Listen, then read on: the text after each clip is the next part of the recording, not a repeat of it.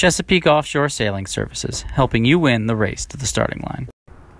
Hi, this is Brian from Chesapeake Offshore, just here to tell you about the Black Tux. The Black Tux is the next way you're going to rent your tux is if you're getting married, you're going to your buddy's wedding, you're the groom, you're the best man, you're going to need a tux. You're going to need to look good, sharp.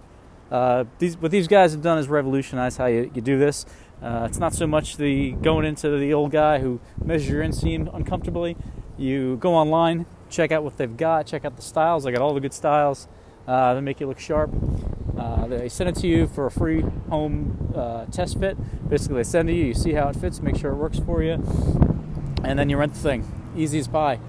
It's a suit and tuxedo rental for the 21st century. That's pretty good. If you're gonna get your groceries at your house, why won't you get your tux?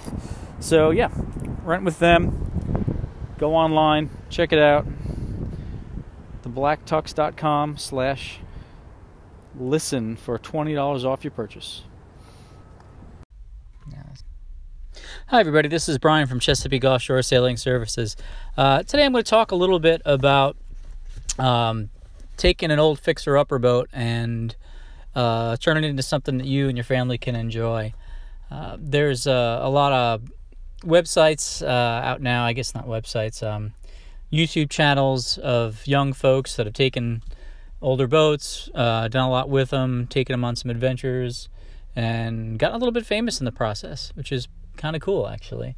Back when I started cruising, this was we had a little blog, but this was really before all that kind of thing had happened. I remember seeing somebody who had short video of them on their boat and thinking like that they must have been rich to be able to do that. So this is like, back in 2001, 2002. Anyway, so the point is, right now, people don't sail anymore. In the 70s and 80s, sailing was huge, and the sport as a whole, people just keep building boats, and the old boats keep sitting in marinas and are pretty much going for nothing now. So, what used to be a big boat, right? A 40-foot boat used to be a really big boat. And, in the 70s and 80s, that, there wasn't a lot out there that was much bigger than 40 feet. And now that's kind of an average-sized boat, if not small for some folks, especially for cruising. I mean, you're upward of 42 to 45 foot on almost every cruising boat. But that said, if you're interested in sailing and you feel like this is something that you might want to do, you can have a great time with your family on, anything from, a 32. I mean, you can have a great time on anything. But, for going and doing some overnights with more than two people, a 32 to a 40-foot boat can be really great and very, very economical, which is something you never really hear about sailboats. But, I have a buddy who bought a 40-footer for 10 grand the other day, and engine works, even had new sails. It's an older style boat that nobody is really interested in buying anymore. The guy who bought it knows a little bit about boats, is somewhat mechanical, and bam, he's got a boat that, would have cost you a fortune not 10, 15 years ago, and can go all the same places that, the $200,000 boat can go. So I'm going to talk a little bit about my philosophy on this, right? There over the years, there have been some different approaches to, how you go cruising. And, I guess when I'm talking about these kind of boats, I really am talking about, not race boats. Maybe you'll run a race, one of these things every now and then for fun with the family, but this is not going to be generally a more serious or a semi-competitive race boat, not even a, local beer can type of a boat. It's something you want to enjoy with your family. If it's the fastest thing in the world, that's great. If it's not, you can live with it.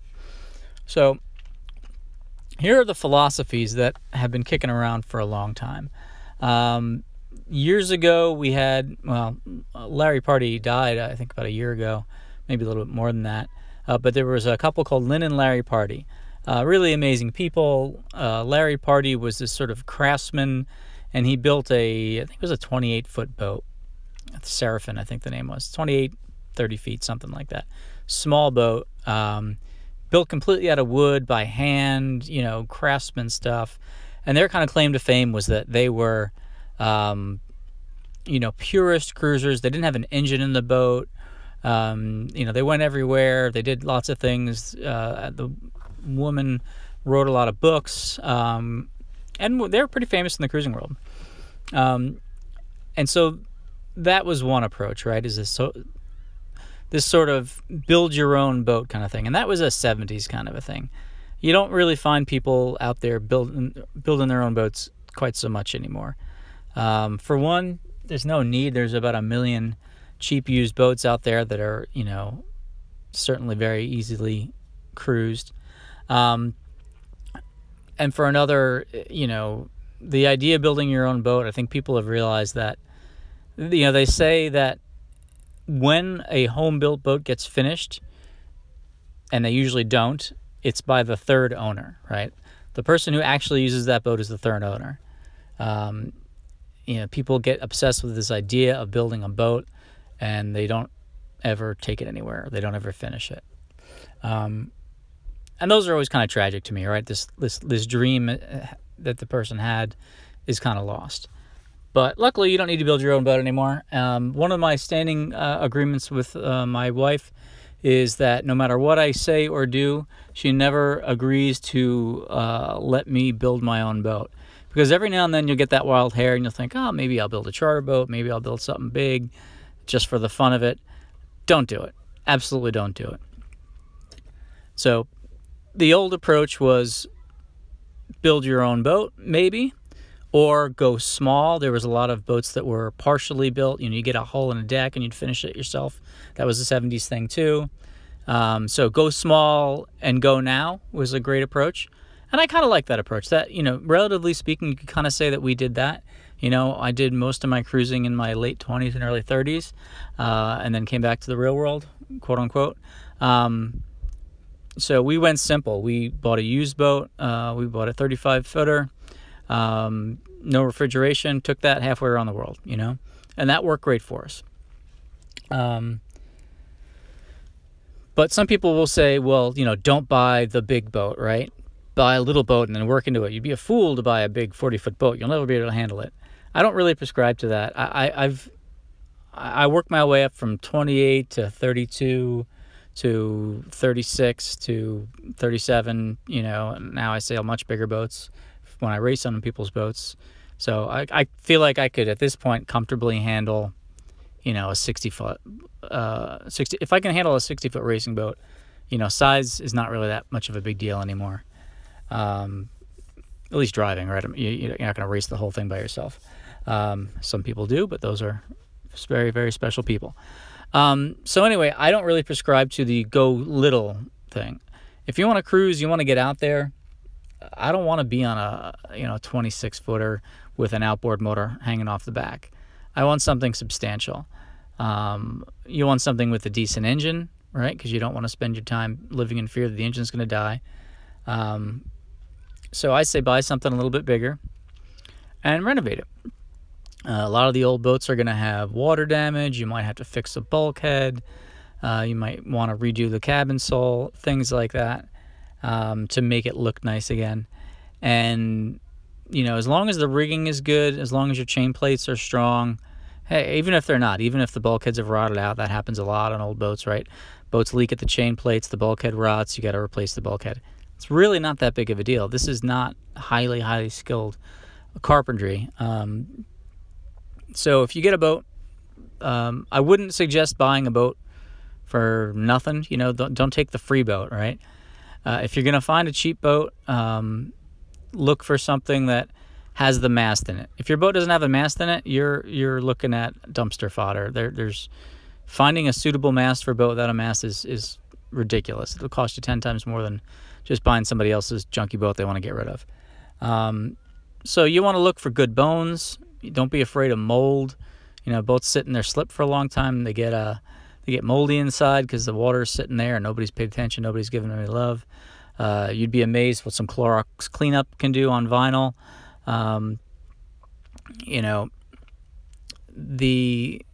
The way to do these things are to just take them one bite at a time.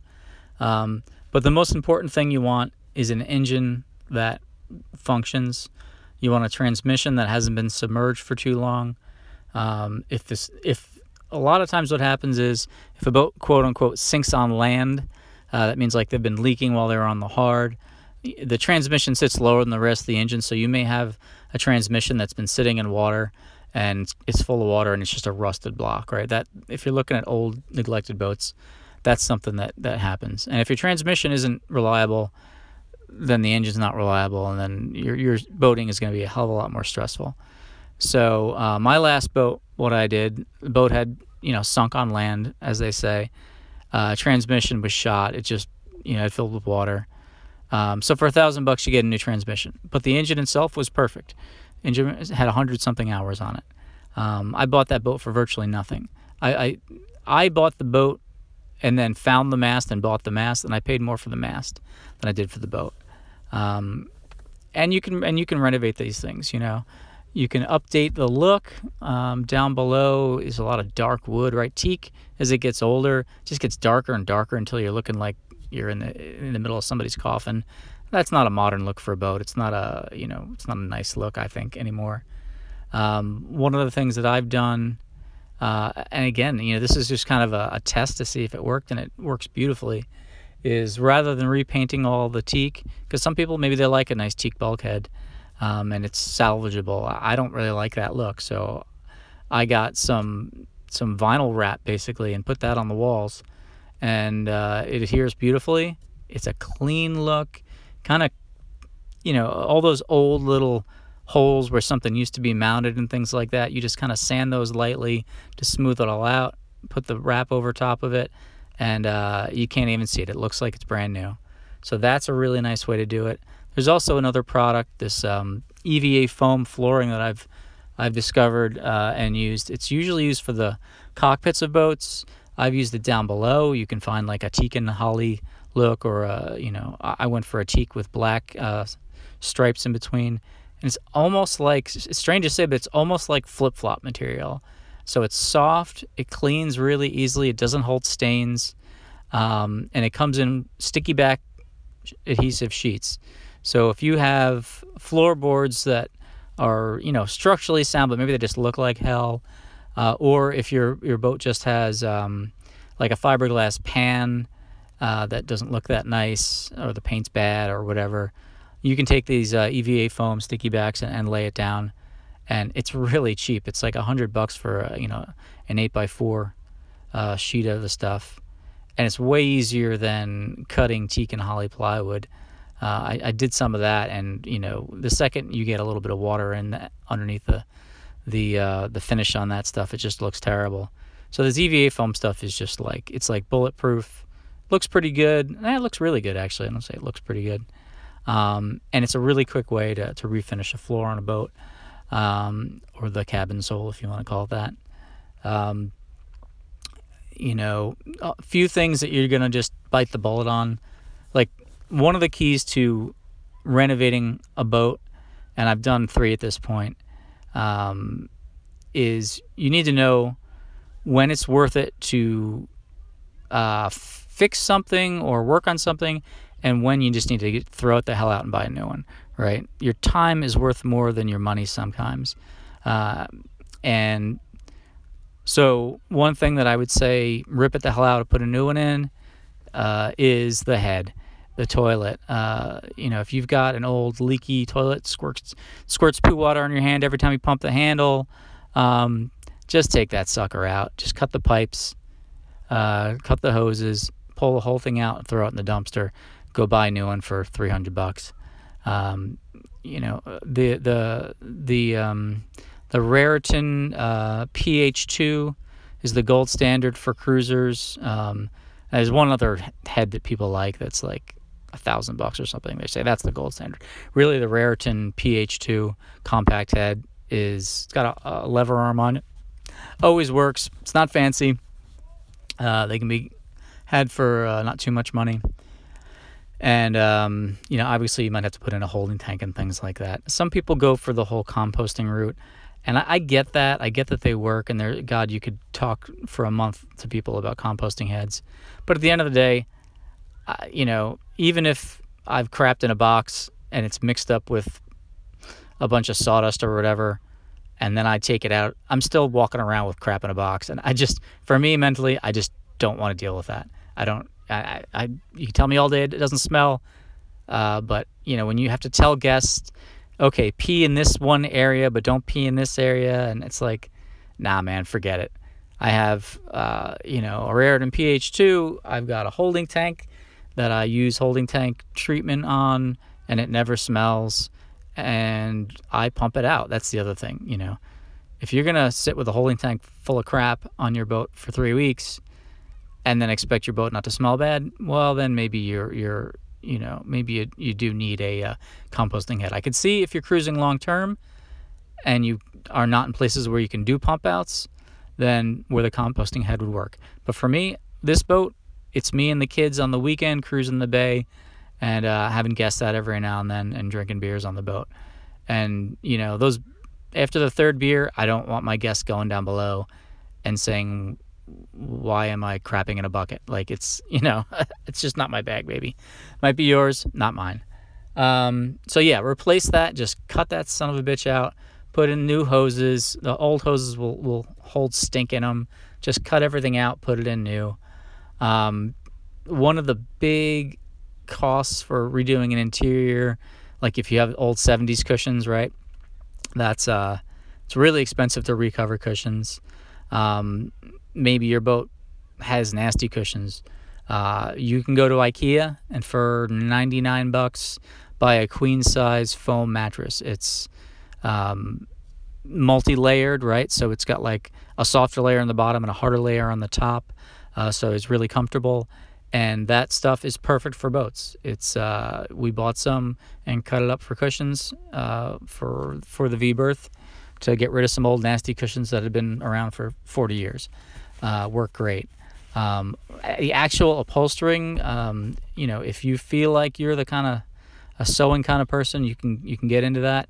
That's not really for me quite so much. I don't want to own a sewing machine.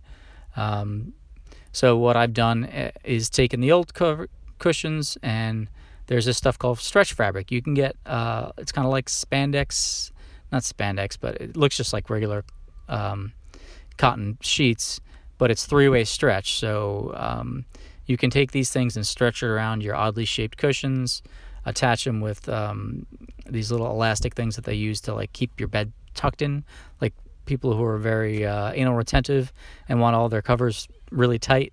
They use these little elastic things, so you wrap those around it, and it looks good and it works well. So again, there's some just basic things you can do to make the boat look clean and nice. Any interior varnish that you're not going to cover up, I'm of the opinion that I like teak on trim. I don't want teak on large surfaces. White with a little bit of teak trim looks nice to me. So I do that, and before you know it, you've got a boat that looks really good. So anyway, there's ways to make these boats look good.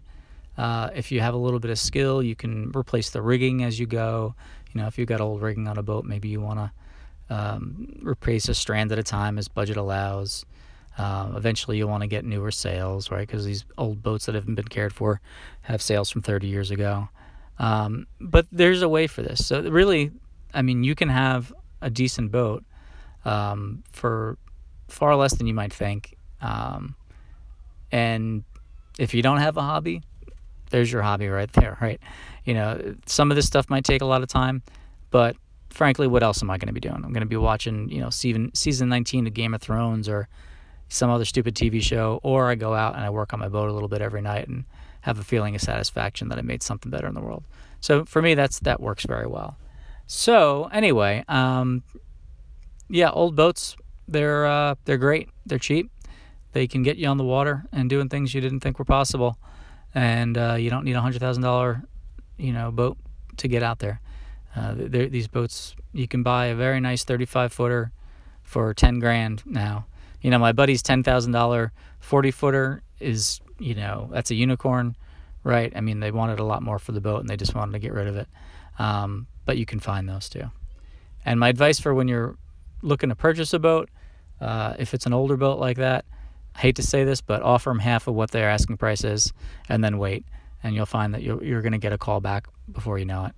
Because the one big thing that everybody has to realize before you buy a boat is that the annual slip fee is usually a lot of money. So you're looking at $5,000 in Annapolis for a 35-footer, if you can get that a year, and that's a lot of money. So if you're somewhere with cheap dockage, you're in good shape. But just know that if you buy a big boat, you're gonna have to pay to put it somewhere. But if you can swing that, you can have a great boat for not a lot of money. So anyway, that's about it. I think I've said enough. When you buy new boats, get yourself a Nigel Calder mechanical and electrical manual, and that'll cover 90% of the problems you might have. If you want your life to be less stressful, don't have installed refrigeration, because that comes with its own set of headaches. But that said, they've got really cheap, refrigerators that are plug-in, like a cooler style of refrigerator that you just plug into your 12-volt on the boat. They're really efficient, and these things are coming out of China for like nothing now. Like $400 will buy you a really nice one, where you couldn't touch that for less than $1,000 10 years ago. So anyway, there's lots of things that you can do, and you can get out in the world and you can go sailing and have fun like we do. All right, that's it. Have a great day, and we'll talk to you soon.